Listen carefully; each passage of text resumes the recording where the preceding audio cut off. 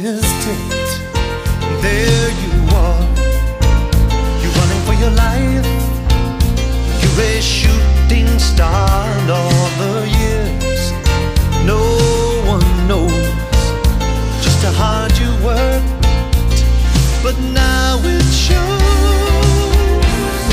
In one shining moment, it's all on the line. One shining moment, they're frozen in time.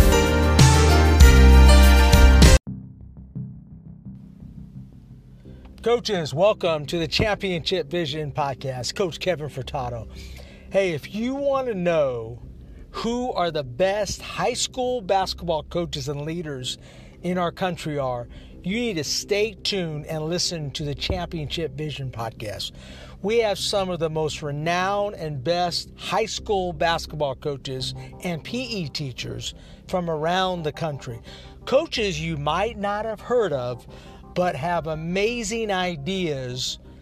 And I firmly believe every coach in America has genius within them.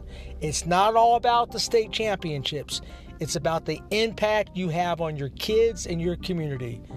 So stay tuned to the Championship Vision Podcast.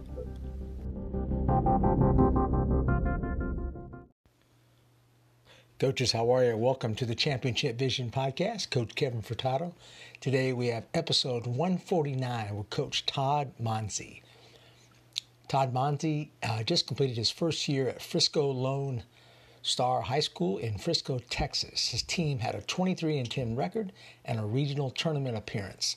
Prior to joining the Rangers, he was a varsity assistant at Mansfield Timberview High School for 5 seasons. While at Timberview High School, Coach Monzi's team made the regional finals 4 straight years and advanced to the state championship game in 2017 and again in 2018. His coaching career began in 2005 at Midway High School in Texas. Over his 9 seasons there, he coached every level from middle school to head coach. In 2009, his final as a varsity assistant, they won the 2009 4A state championship. Coaches, I'm so excited to be interviewing another Texas high school, really good coach out there. And he definitely was recommended to me by Terry Morrison, who I interviewed not too long ago. And he comes highly respected. He's being part of and built a lot of programs there in the Texas area. So I'm going to pick his brain on what it takes on building a program and what he's doing right now at Frisco Lone Star High School. So let's welcome Coach Todd Monzi. Hey, man, can you hear me? Hey, Coach, how are you? I'm doing really well. Sorry about that. I got it synced up to the computer. Just tell me if audio has any problem with that at all. No, it sounds good to me. How am I okay with you? Oh, sounds great, man. You sound ready to go. Okay, good. I'm still recovering, man. Man. It's tough when you come out of the dentist and so forth. We got to do what you have to do, man. It's so different now under the virus, man. I feel like I'm going, to a big time surgery. Well, when you said yesterday that you were going to the dentist this morning, I thought to myself, man, when I go to the dentist, I'm not sure that I'm willing to do anything after, let alone a lot of talking. So, right. Yeah. I kind of knew that, but I said, maybe we always think coaches, we always think we can handle everything, but no, I couldn't move my mouth. Hey, I appreciate you being patient with me, and welcome to our podcast, Todd. You came highly recommended from Coach Morrison, and she definitely recommended you and so forth, and I have a lot of respect for her, so welcome again. I appreciate it. She's I've learned a lot from her, and it's always good for her to think I'm doing a good job. I've worked really hard at it, so. Yeah, what a smart lady, though. I mean, she had a lot of success, and she's doing a lot of great things out there in New Mexico. I'm kind of jealous where she lives out there in the mountains, man. Sounds pretty nice. Yeah, when I first met Terry, I thought I was doing a really good job of coaching. And then I realized that there are so many more levels that I needed to work to get to. So she certainly sets a really high standard, and I've learned a lot. But yeah, she lives kind of a dream life out there right now, where she gets to go on long hikes and coach basketball all day. It sounds pretty ideal. Oh, no doubt, man. I'm hoping I ever get to that point, but I'm not sure if I'll ever retire. Hey, but Todd, tell me about your experience growing up. Because I always find out a lot about people, like how they grew up, how they got started in the game, how you created this love for the game, and really kind of how you develop it into what you're doing now. Sure. I'm a small school guy. I grew up in a small town in Texas. When I was there, it was a 1A high school, which meant we had approximately 100 to 115 kids in high school. Mm-hmm. So really small. And my dad was a coach and a high school principal. My mom was a special ed teacher. And so, from the moment that we could walk, we were at sporting events, well before we could walk probably.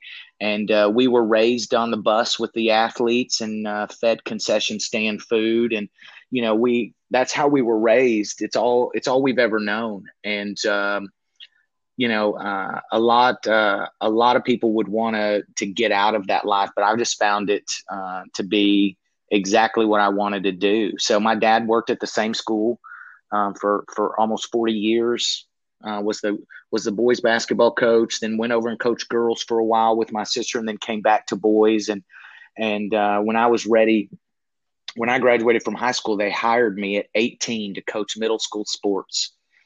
So I coached middle school before school, and then I went to college in the afternoons, and I came back and worked, different events. So this is, I've lived my entire life in a gym. And I learned a lot from that small school setting that I still try and keep and use in our practices, today. It's funny, you grow up in a small community, and I've worked in, I didn't grow up in a small community, but I worked in a lot of them. And basically you got your coaching experience by growing up in that type of community, didn't you? Oh yeah. When you're young, you get mad because your dad has to watch film on Saturday instead of, playing with you. But then before long, you find yourself watching film and using the cowboy remote and listening to coaches talk about X's and O's and how to adjust. And so by the time I was in high school, mentally, I knew so much more about the game than I ever thought possible. And so but like you said, the community raised us, and we learned so much just by being in that environment constantly. Now as a parent and a coach, I have a better appreciation for all the work that I didn't see my dad doing, that I now know takes place. Yeah, there's a lot of behind the scenes stuff. And not only that, you're kind of learning what your dad and your parents did it as parents. You know what I'm saying? I mean, until you become a parent, you really don't know, right? We had some of the best role models that we ever could have asked for in life, in those high school athletes. And what I didn't realize at the time, but I realize now is the girls, the young women on our team are my daughter's role models. And so part of coaching them is making sure that they're being the person that I want her to be around.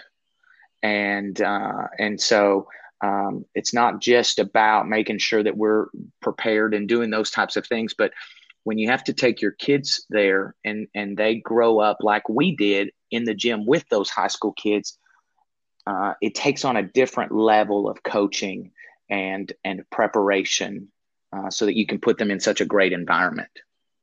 Yeah, so true. And basically what you're doing, I mean, you're trying to create a family atmosphere. And I think a lot of us, we talk about it, but are we really demonstrating and emulating that to our players, right? So, I mean, you're definitely trying to do that.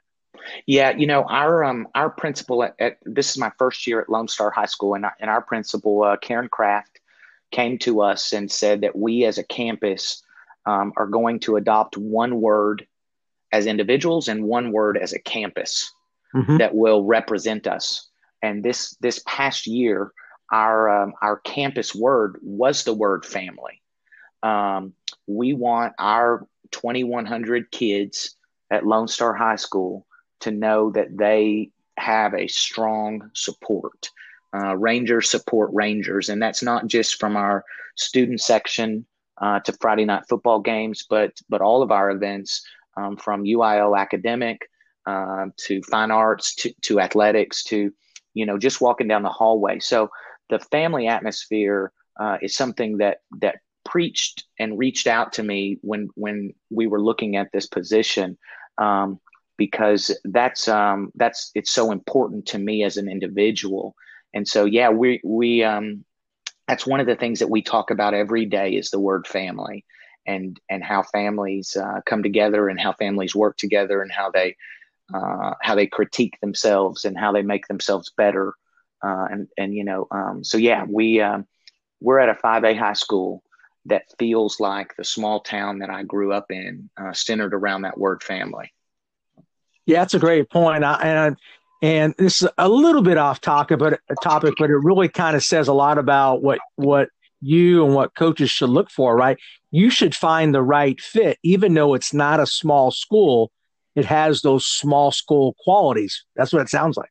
Yeah, every school that I've worked at has felt different, and they've all been exactly where I needed to be at the time in life that I was at. And for where I am in my career, there wasn't a better, as you said, a better fit for me and the culture that we're trying to establish. Yeah, it's so important, and I think a lot of coaches make the mistake of, hey man, I'm going to the biggest school, I'm going to the most talent. Mm-hmm. That all sounds good, right? But for experienced coaches, it's not all what it's cracked up to be, right? I mean, you can go to the wrong school, even though it has maybe a lot of great players in it. Yeah. We're high school coaches, so we coach whoever comes through the door. And if you're only looking at the current talent in the building, you're really limiting your success and your opportunities. And so, at least in my opinion, you can't chase talent. You've got to create culture and build relationships and develop talent.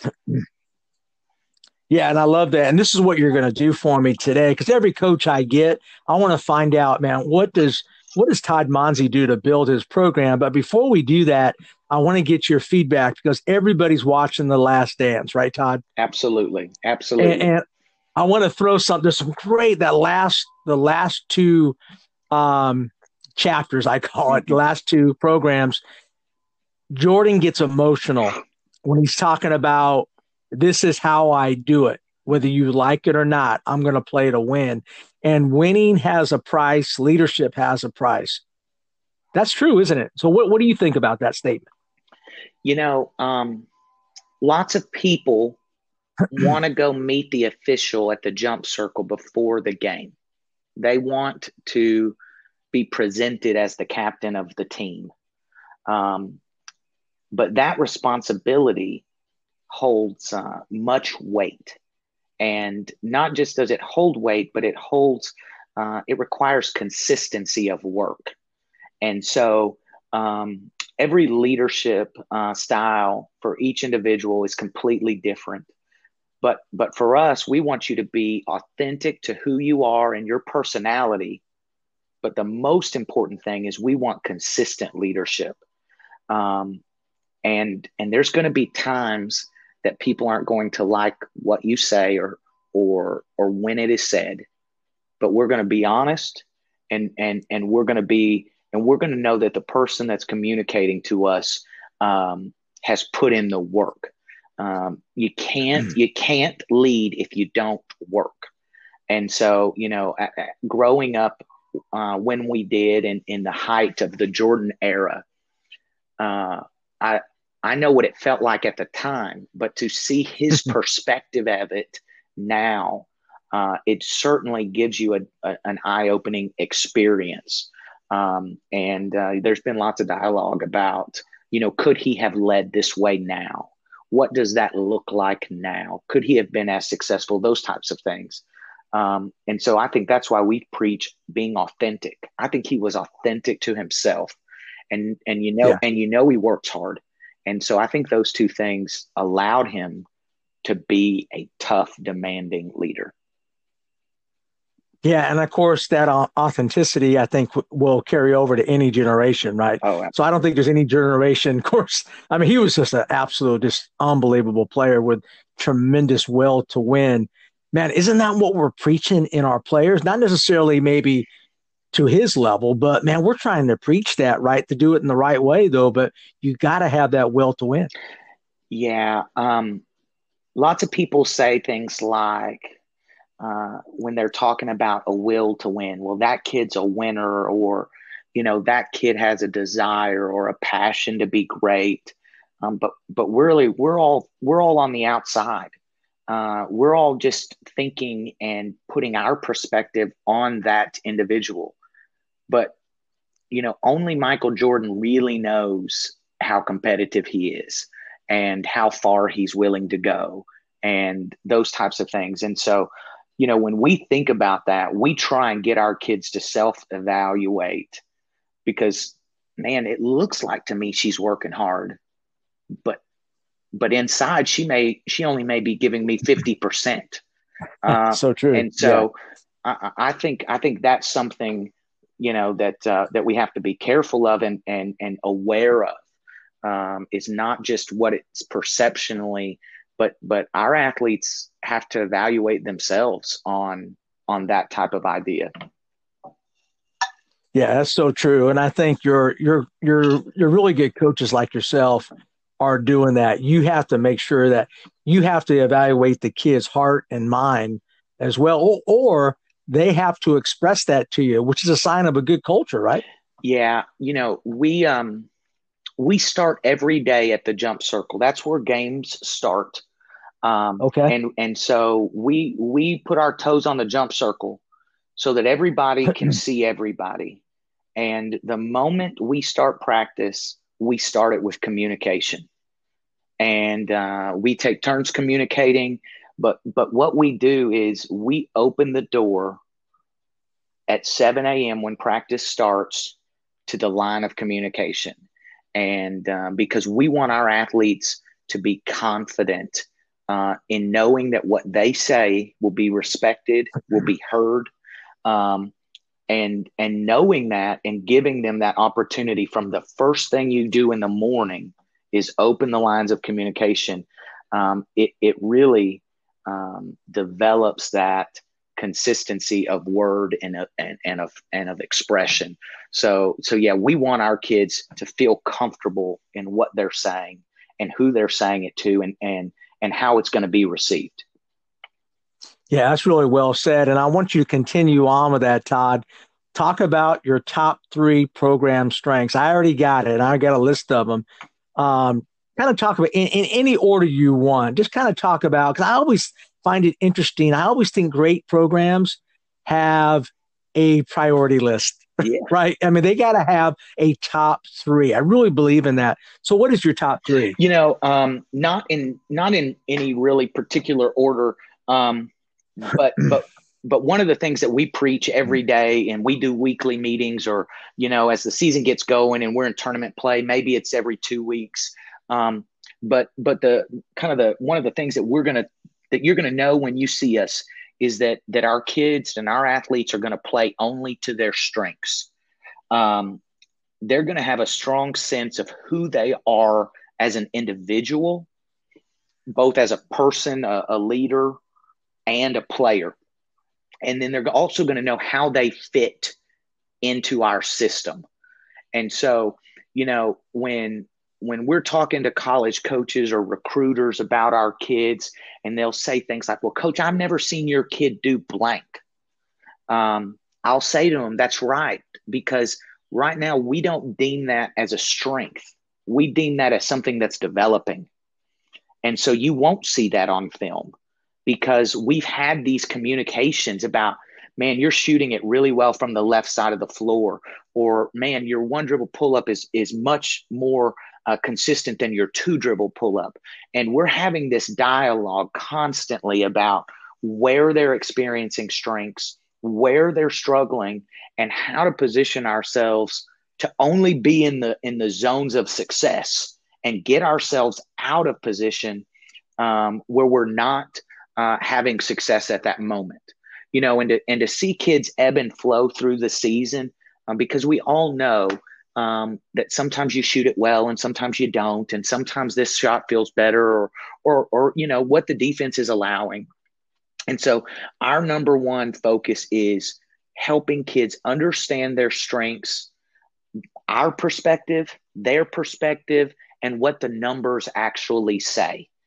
Because we can have a feel and they can have a feel, but we've got to look at statistical data to prove one of us or both of us right or wrong. And so our number one thing that we're going to do is we're going to play to our strengths. And then the next thing that we do, Kevin, is we call it the 3 E's. We're going to play with effort, we're going to play with energy, and we're going to execute. This goes back to Terry Morrison. When I first met Terry, she would tell kids that playing time is determined by effort and execution. And I really liked that idea. Does the kid work hard, and can they execute what we're asking them to do? And when you make it simple like that, it becomes a less concerning. The kid understands, I got to work hard and I got to do what they ask and I got to execute this. And if I can't execute it, I got to work harder at it. And so I took that idea and I added the word energy to it. So effort for us, we define it as how hard or the intensity at which you work. But energy, I'm not a science major. In fact, I haven't taken science since high school. But I know that energy is transferable. And so I can't make someone give effort, but I can give someone energy with a high five, with a positive word, with an action that brings them along, with encouragement, with accountability. And when we play with energy, we feel better, and therefore our effort picks up. And then that allows us to be more confident in our execution. And so those two things, the 3 E's, I'm going to kind of clump them together, but playing to strengths and those lines of communication, along with effort, energy, and execution, are kind of the principles that we live on within our program. Yeah, and tell me a little bit about, kind of define for me, what do you mean by execution? Executing the skills, I'm sure just executing, just your basic plan, yeah, right? I was writing a letter of reference for a former player today, and I was calling this kid a winner. And as I started to create dialogue about what I thought that meant, I thought to myself, when you hear the word winner, everybody's going to define it differently, but we know what it is when we see it.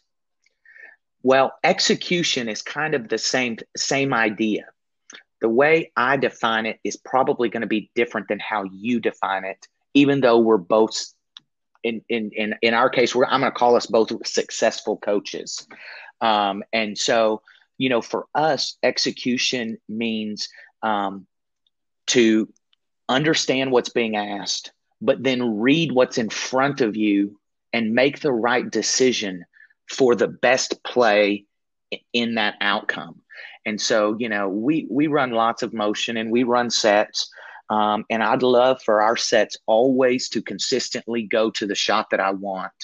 But we've got to execute when we see what's in front of us. And so for us, execution is understanding what's being asked, but also reading what's in front of you and making the best decision for that specific moment.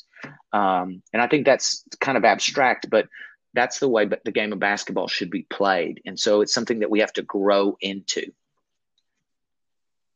Yeah, and I love that how I always believe in clarity. I think the more clarity you have with your team, I think the better. That's all about communication, like you said, right, Coach?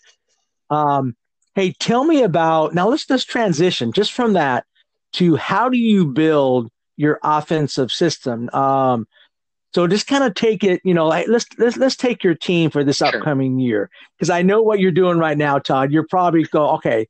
I have this, and this is how I'm building my offensive Sure. system. So kind of tell us what you're doing right now with that. We're all in a different time. What we would be doing this time of year if we were in the school building every day is so much different than what we're doing right now. But as coaches, we are preparing for what's next. And so for Right. us, we have a generalistic idea about, okay, well, we have these kids coming and we think these kids can make the jump to the next level. And if those are the 7 or 8 kids that are going to be our core group, how do we best put them? How do we help them be most successful?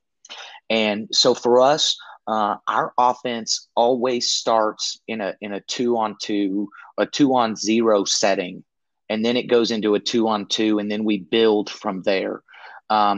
It's important to me that kids, that athletes understand that offense is about relationships. And when she does this, then I need to respond and do that.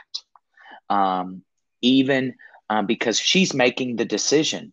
Well, coach calls play A, and so she should run play A, but she sees B. So how do I then respond to B? And so we start every offensive day with a 2-on-0 or 3-on-0 relationship type movement action. Some people call it things like around the horn or dribble drive or, lots of different catchphrases are out there. But for us, it's all based on relationship and spacing. And I think when athletes can understand when the ball goes here, I do blank, and we drill it enough that they're confident in their movement, it enables offense to expand what actually the coach is asking. Lots of defenses can stop things when they go from point A to point B to point C, or there's a simple breakdown. But when we teach relationship and spacing, if something breaks down, we still know how to respond without allowing us to pull the ball out and reset or allow the defense to reset their stance. So for us, right now, we're trying to build individual skills since that's all we can do right now. We're also doing Right. some film work and discussing those types of relationships. Hey, when she drove here, what would have been the best option? Did she pick the best option? Some mental learning.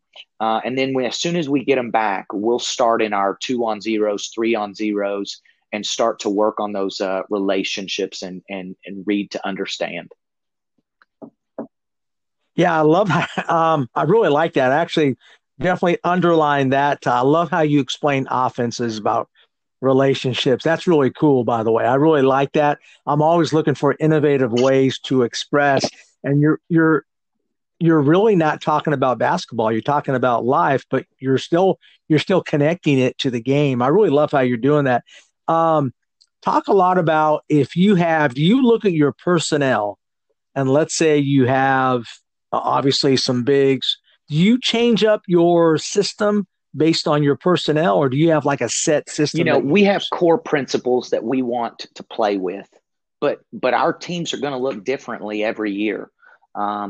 One year, when I was early in my coaching career, we returned to 9 kids, but we needed to look different from that year to the next year. And so we're going to create an offensive and defensive game plan that allows kids to be at their strengths.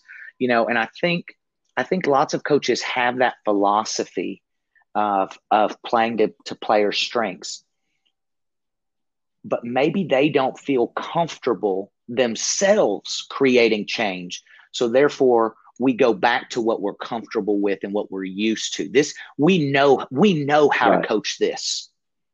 And so, in the mindset of that is you've got to have a staff that's going to hold you as the head coach and you as a staff accountable for, look, this is what we know is best for these athletes in front of us. And it's not going to be easy to create these changes, but in the long run, when it matters most, this is the system that best will suit them. And so, we're not just looking at what our athletes can do, but we're evaluating what our coaching staff can do, and what they can coach well, and what we've got to improve on to make sure that we enable those kids to have their success. Yeah, that was well said, because I think coaches, you're right, they get caught up in their own system and I think coaches should always be learning. How many great coaches that I have interviewed that have won ultra amount of games are changing their offense and defense even after 40 years. I spoke to a recent coach, and I said, man, that's really interesting, because he's willing to change even after being successful. Right, Todd? I mean, so you're always looking, you got to get to your player strengths, like you're saying. So what are you doing this upcoming season and so forth? How are you, even though right now you're not practicing, so give me kind of a sample scheme of what you guys are going to be playing this year. We're not going to have a ton of size, but we're going to be really athletic. And so our goal a year ago was to play fast. When I took the job, this is how we are going to do it. And this is what it's going to look like. But then when you start getting in there and day to day, you realize, okay, man, we're not quite ready to play at that tempo. So we need to adjust. But now a year into it, we've got a better understanding of who's there and who's, coming and those types of things. And so for us, the idea of playing fast a year ago, it's going to seem very slow compared to the tempo that we're hopefully going to play with in this upcoming season. Because we're not going to have a lot of size, I think we need to use our athleticism and our speed to our advantage. When you don't, lots of people say, man, I really wish I had a big, man, I wish I had a great post kid. But some of my most successful teams were the most versatile teams that we could put on the floor, because it provides mismatch problems.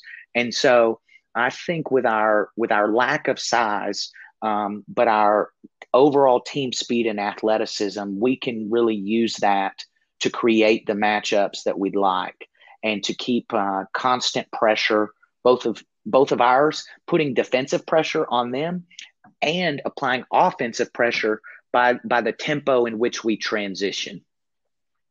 I listened to a speaker just this week talk about their rules for how to outlet the ball, and who gets the outlet and who doesn't have to outlet, and those types of principles where, growing up in that small school, this player took the ball out every time and passed it to this point guard, and you always ran the right lane or the middle lane, etc. And so when my dad comes to watch us play this year, he may have a little bit of a heart attack in regards to seeing kids constantly changing roles, depending on those types of ideas. Yeah, I think the game is actually becoming that, Todd. I think you're exactly right. I think versatility is so important, because it's not the old days where you have a 6-foot girl, she's going to be in the paint. No, that 6-foot girl can get out on the perimeter nowadays and be part of your dribble drive or your I think versatility, to me, is a key aspect of a program, right? It's not always easy to sell players. Everybody says they want to be versatile. But when you've got a point guard that's 5'8" and she's really strong, and she's being guarded by a 5'5" kid, and you tell her, look, we're going to run this down screen for you, and we want you to set the down screen and post instead of coming off the down screen and catch and shoot. Everybody wants to be versatile until you ask them to do something that's outside of what they feel comfortable with. And so that's our job as coaches, is to help them understand why we're doing this and how it's going to benefit them as individuals and us as a team. because you're right. Versatility is where we're going, and we need to get on that train. Yeah, I totally agree. And talk about your Sure. defensive system, because I think versatility, whether you play man or zone, I'll tell you what I want in a small school. I don't have a lot of choices. I don't get out and we don't bring Yeah. in players. Yeah. We don't recruit. We take what we have. So I want my smalls to be able Mhm. to defend the post, and I want them to be able to defend on the perimeter. That's versatility on the defensive end. Do we do enough of that as Yeah. coaches? I'm a defensive coach, and so when I was an assistant prior to this job, our head coach took the offense and I took the defense, and we would joke that we're kind of the offensive coordinator and the defensive coordinator, and kind of took a football type example, and so it enables you to focus on one thing. And so my first year as an assistant, we made it to the regional finals and lost a really close game. And we had a ton of kids coming back, and we had a kid that was. Hey, this is NBA skills coach Drew Hanlon of Pure Sweat Basketball, and I'd love to help you get game results this season. Check out a free trial of my Pure Sweat training app on the Google Play and App Store today. Hello, my name is Rory Hamilton. I'm the head girls basketball coach at Norman North High School in Norman, Oklahoma. If you're looking for top-notch basketball coaching, instruction, and help, look no further than the Championship Vision podcast with Coach Kevin Furtado.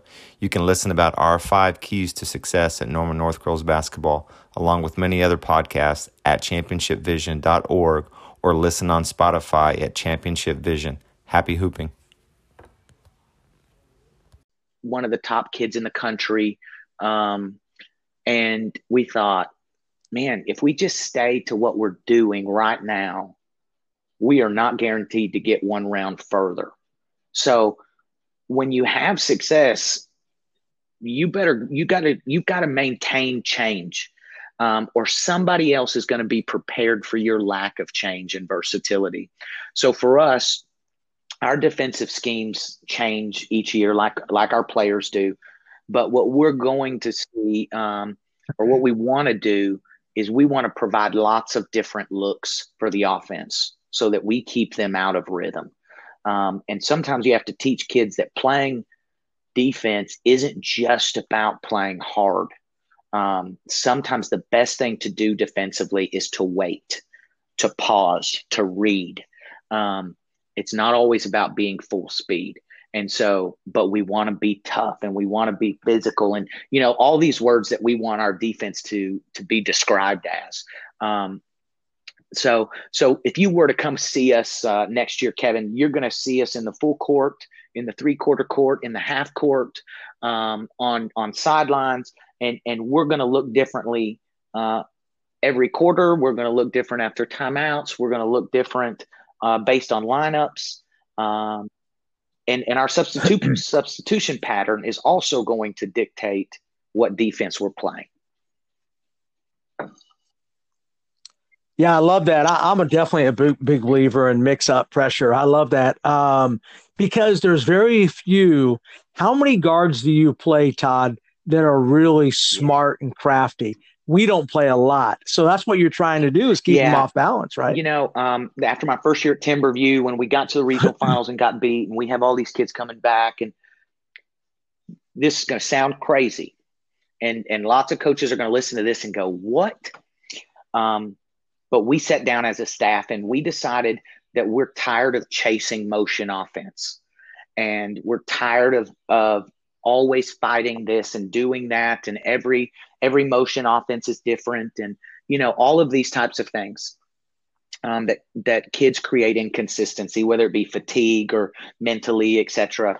And the team that had beat us was really good offensively, and so we decided, Kevin, that we were not going to let kids dribble with their right hand ever.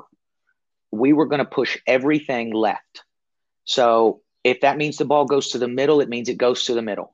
But we're going to make every player beat us with their weak hand.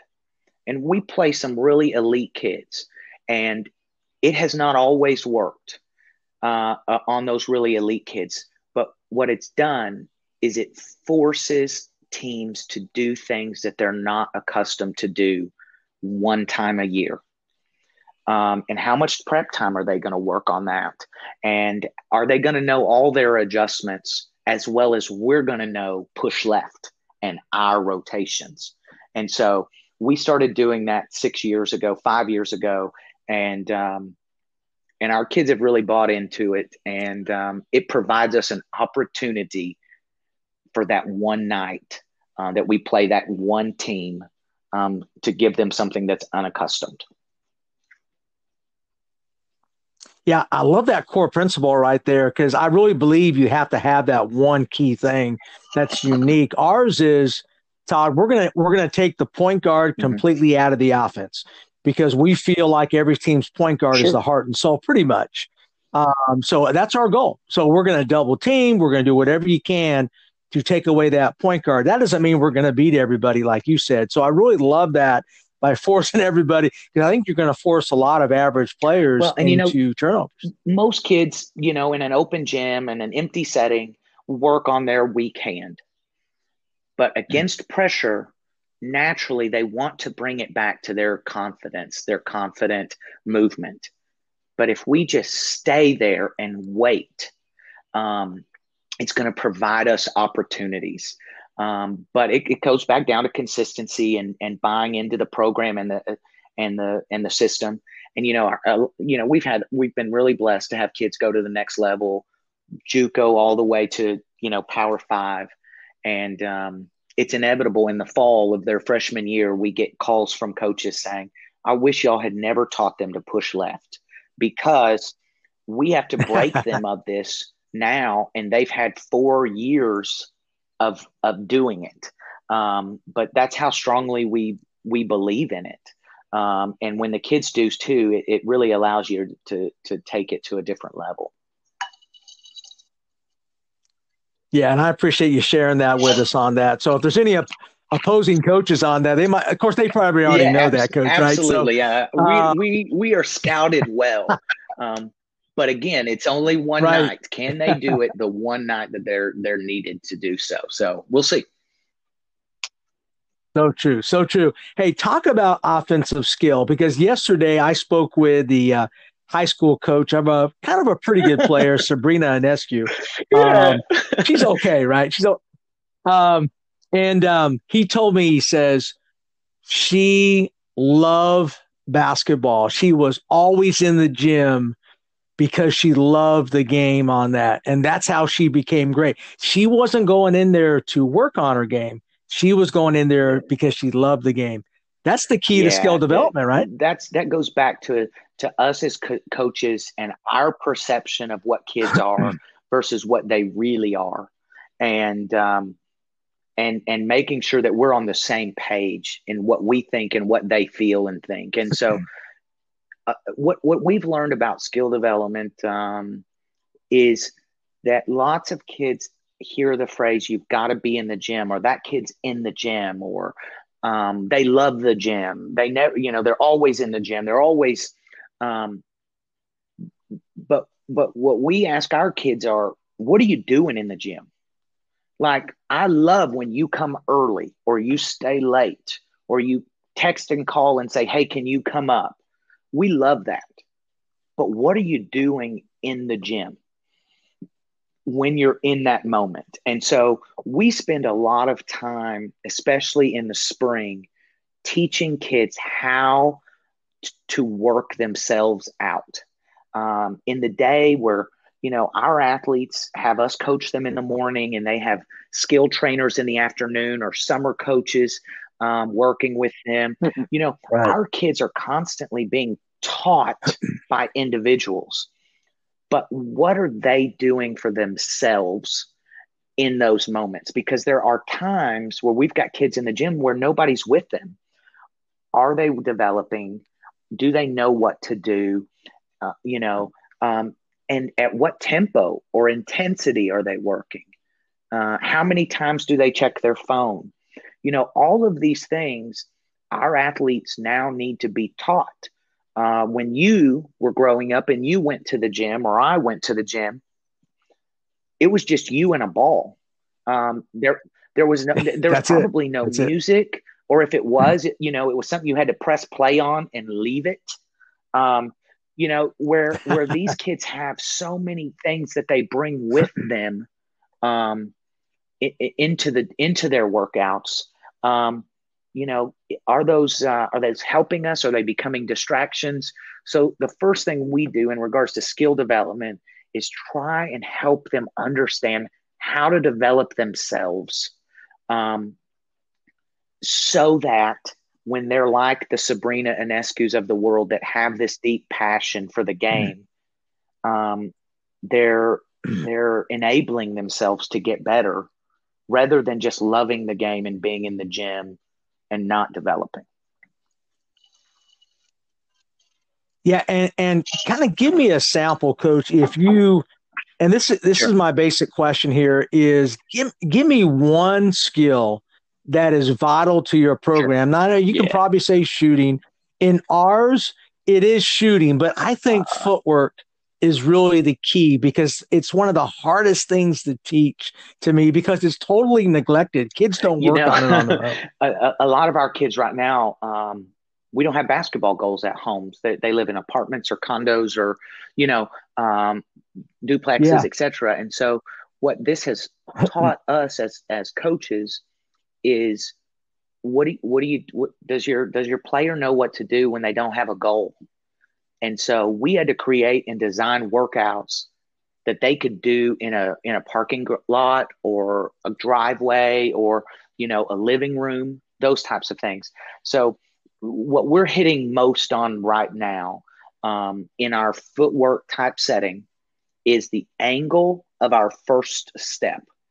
And a lot of people say, oh, she's got a good first step, but no, she's just fast.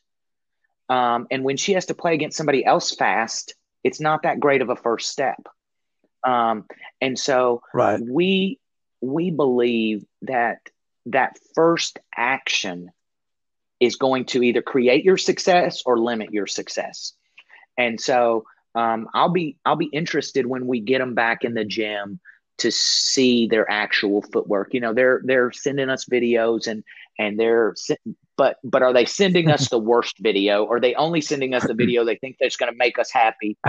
But we spend a lot of time on just the first step.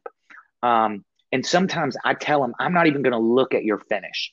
All I'm looking at is your foot placement, either beside my foot placement, or if we're using cones or trash cans or whatever. You're going to have to develop your own finish for the next 7 minutes. I'm going to focus on, where is your foot placement? What does your push foot look like?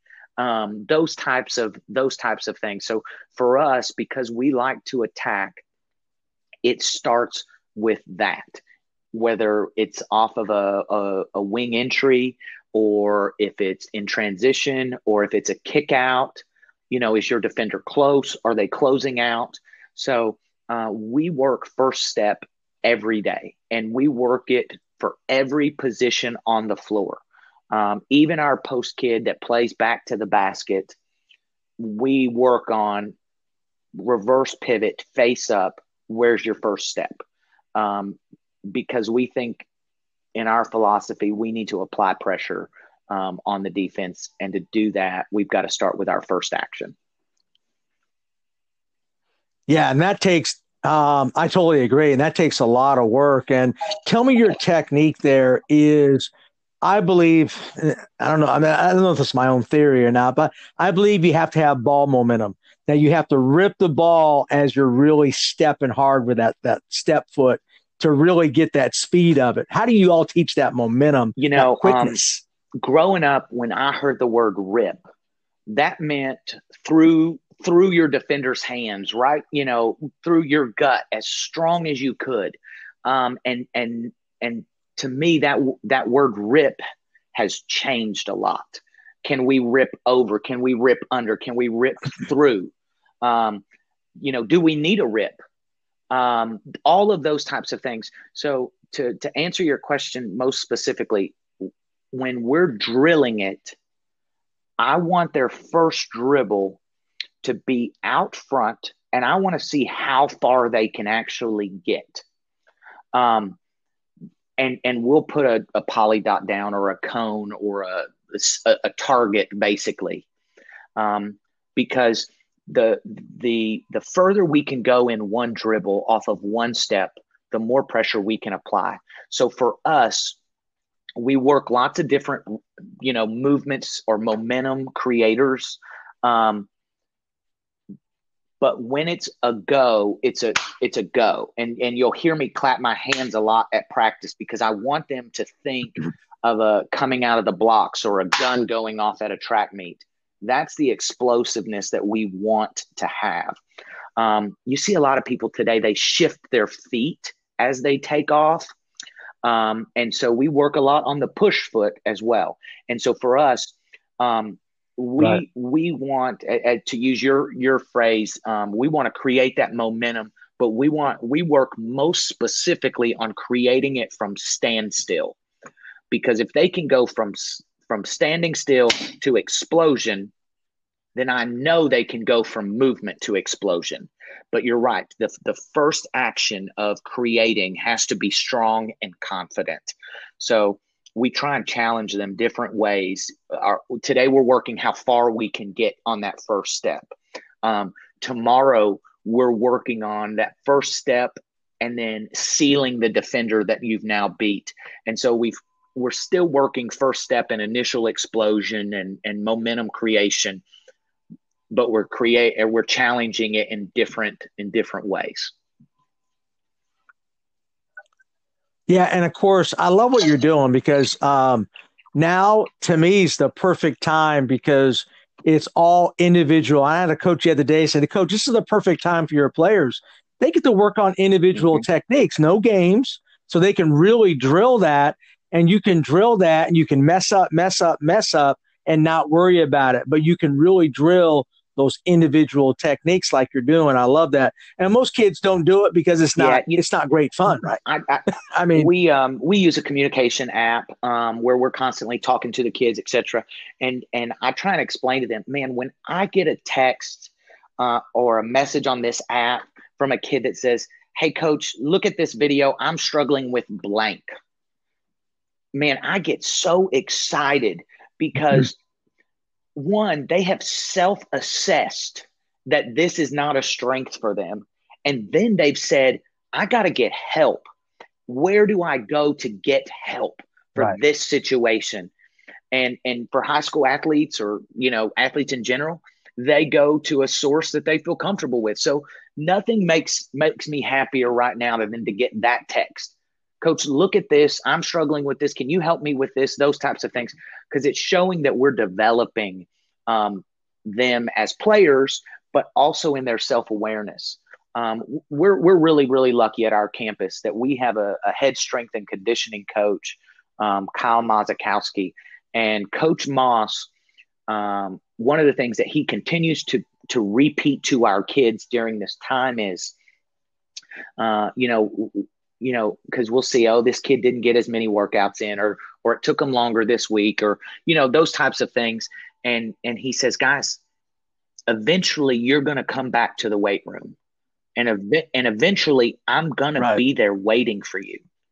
And I'm going to know. Well, that's the same idea. Eventually we're going to get back on the court and eventually your work is going to be shown. So what are you doing right now so that when you get back on the court, you're presenting the best you? Yeah, that's a great point because it'll show up. Well, we might even, of course, I'm pretty sure who's doing what, but it'll show up eventually on. Coach, what's the app that you guys use? We actually converted this spring after the season to an app called Sports U. And Sports U. It's similar to a Facebook type setting. So we can post messages, videos, photos, workouts, our Zoom meeting links, our individual workouts. Athletes can post, videos for assessment, communications. And so social media is something that our kids know better than we do. And so this specific app was the closest that we could find to a social media platform that we felt like, okay, this is something that they will be comfortable communicating in this style. So let's use this to our advantages as coaches. Yeah, I love that. I'm going to definitely check it out. I appreciate you sharing that because I'm always picking up. My last question was going to be about new resources. But before we go into that, Coach, tell me, how does Todd Monzi run his practices? And give me like one or two of your favorite drills. Like I mentioned earlier, we start at the jump circle every day. We open the line of communication every day. And when we leave the jump circle, it's time to go to work. But when we leave the jump circle, they know everything that's on the practice plan for that day. They know how long we're going to do it. They know what specific rotations are going to happen. And they know in their mind, okay, today we're going an hour and 35 minutes. And they know the 6 drills that we're going to do. I think it's important for players to know where we're getting to and know that, man, it doesn't matter how good or bad it is today. We're going to move on and we'll come back to it. We'll continue to assess it. And so when kids go into things blind, I think they're constantly going, well, I don't know how much longer I'm doing this, so maybe I should save some. And so I think that establishes our immediate culture. Because we work out before school, kids have to be in the gym between 6:40 and 6:45. And so every day our warm up is something different and unique. We may start in press and run at 50% because we want to work rotation, but we don't want to waste 15 minutes on calisthenics. And so our assistant coach, my assistant coach, Savannah Thompson, handles that 15 minutes. I think coaches have to understand that your time on the floor with your players, we don't have infinite amount of time, and they don't have infinite amount of attention or effort. So how do we use the amount that we have to get what we want out of them? And so we go in. That's every day we start in those two things, and it's the tempo for practice. And we know right off the bat in that initial warm up movement setting, are we going to have to pull it out of them today? Are they ready to go? Who's struggling? Who's asleep? It gives us initial assessment. And so I would encourage coaches to make sure your athletes are warm and ready, but do it in a basketball setting so that you really know what today's going to look like for yourself. When I was growing up, my dad would say, on the baseline, and you never knew if you were in trouble or if you were just changing, if you were changing drills. Right. On the baseline could mean anything. Yeah. And sometimes the calmness on the baseline resulted in the worst running that you've ever done.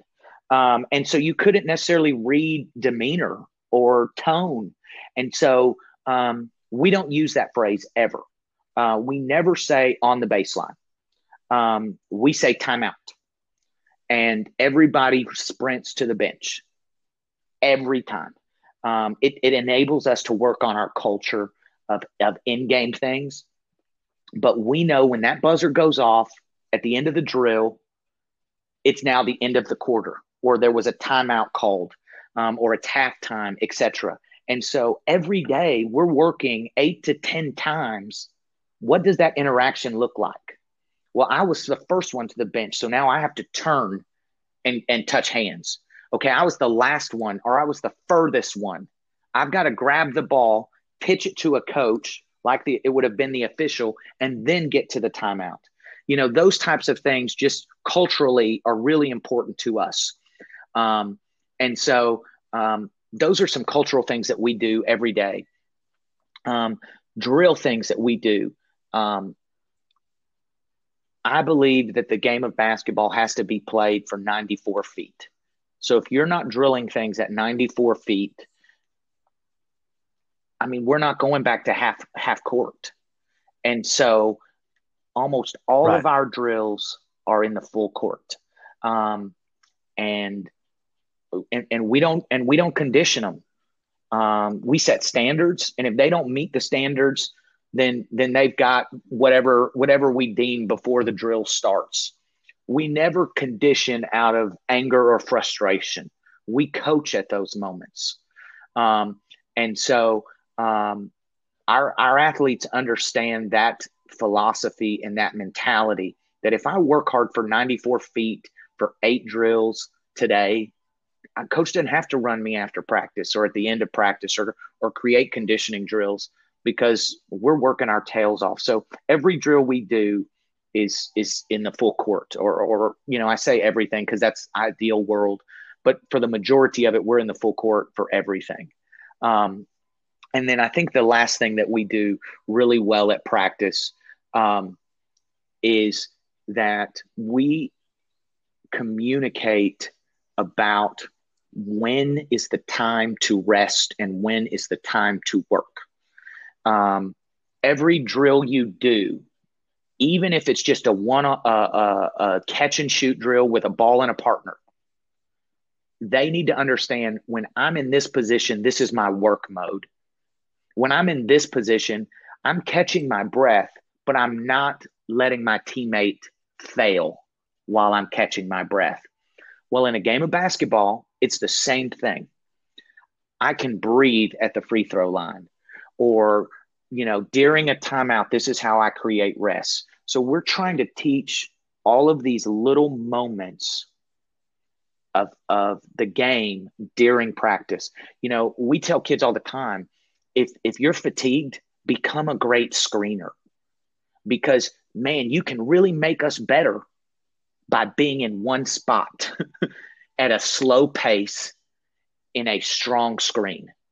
So if you're fatigued, let's use your fatigue to be a great screen, and then roll slow. All right. That's a great opportunity for you. So everybody's got great drills. And we all know what we like and what we do. And I steal things here and there, but we spend practice trying to learn all of those little aspects on top of the transition drills, those types of things. Yeah, I love that. Yeah. So you're more probably about the minute details of something, right? That's what it sounds like. It sounds like you're not teaching drills.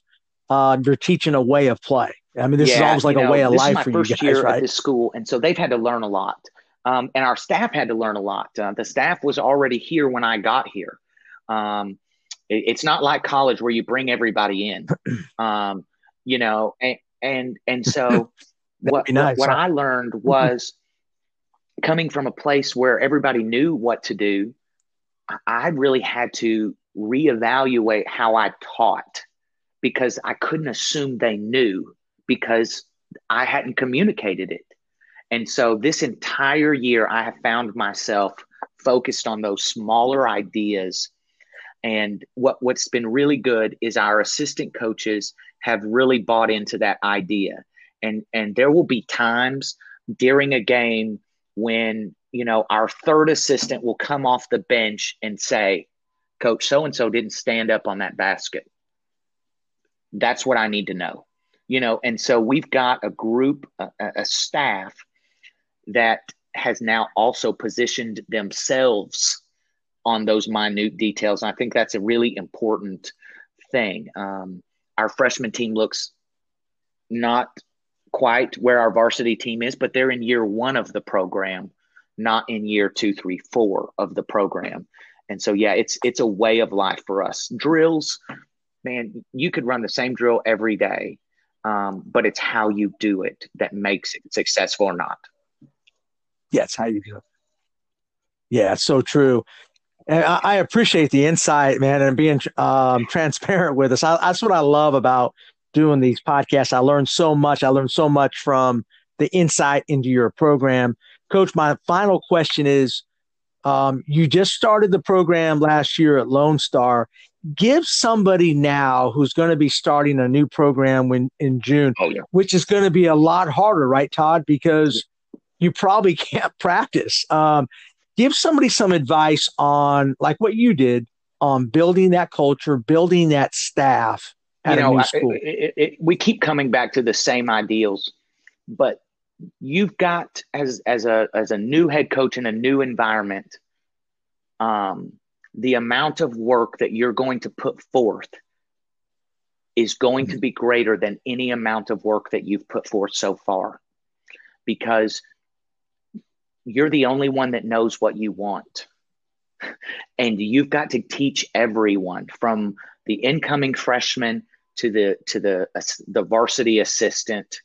And not only that, but you have to teach your school administrators and your teachers who you are and what the program is.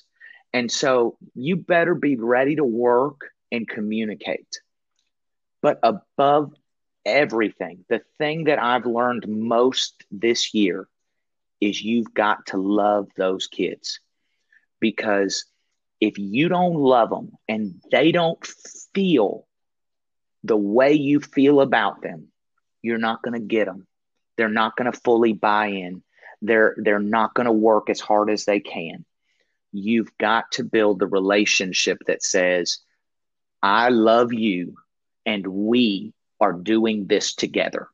It is yours and it is theirs. So one, you got to work, and two, man, you got to love them like crazy. And when you do those two things, the parents see it, the administration sees it, the teachers see it, and the students feel it. And that's what's most important. That gets your ball going in the direction that you want. You can't do it all, but that first year, if you focused on those things, I feel like you can have the most success.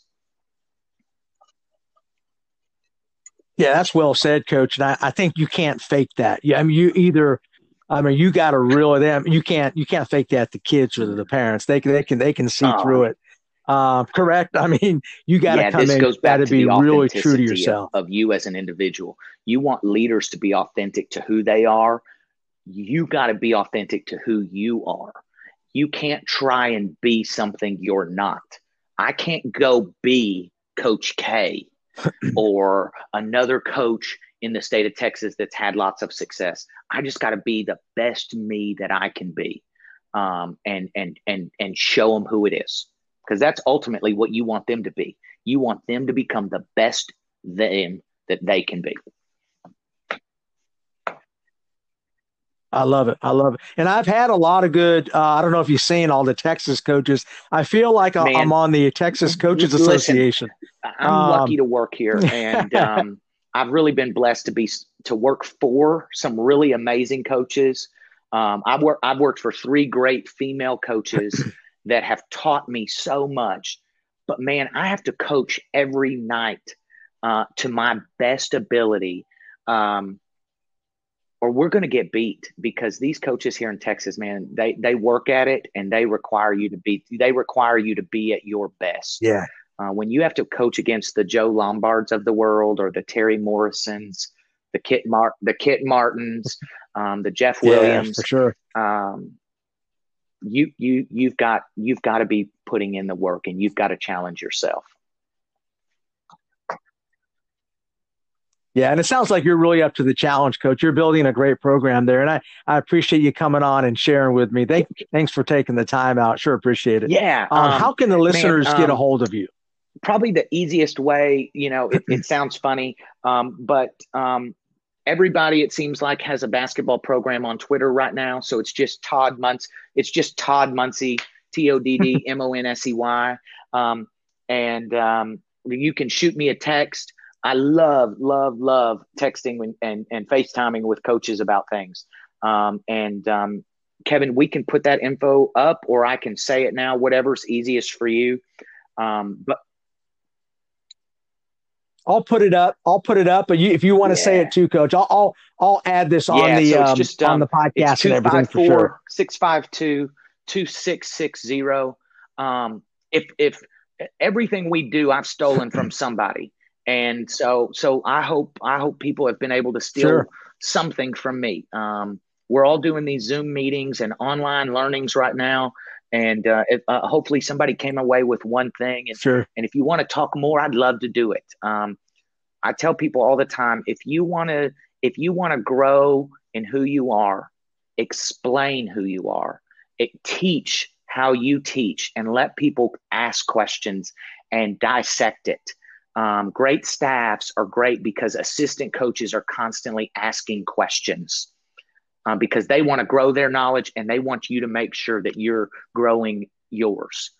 So yeah, I'd love to talk to anybody.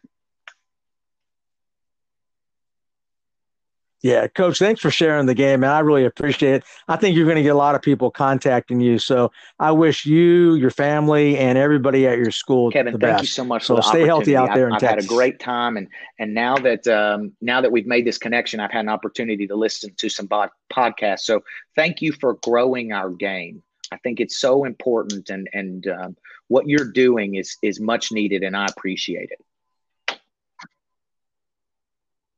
All right. Thank you, Todd, for sharing the game with us. All right. Take care now. Wish you the best. Thank you. Hey, this is NBA skills coach Drew Hanlon of Pure Sweat Basketball, and I've been working hard to build an online basketball school to help players and coaches. I'd love for you to check it out at puresweatbasketball.com. Hey, coaches, this is Brad Hilligoss, content producer at Huddle for the NBA, NCAA Division I, and high school basketball. I'm a big fan of Coach Furtado's podcast, Championship Vision, because it connects coaches around the country that want to continue learning and growing our beloved game. The X's and O's, coaching philosophy, teaching principles, they're all here. And that's a mission that we're working on at Huddle as well. More than 160,000 teams, including the best in the world, use Huddle to elevate their performance with video. But our collection of online tools is much more than that.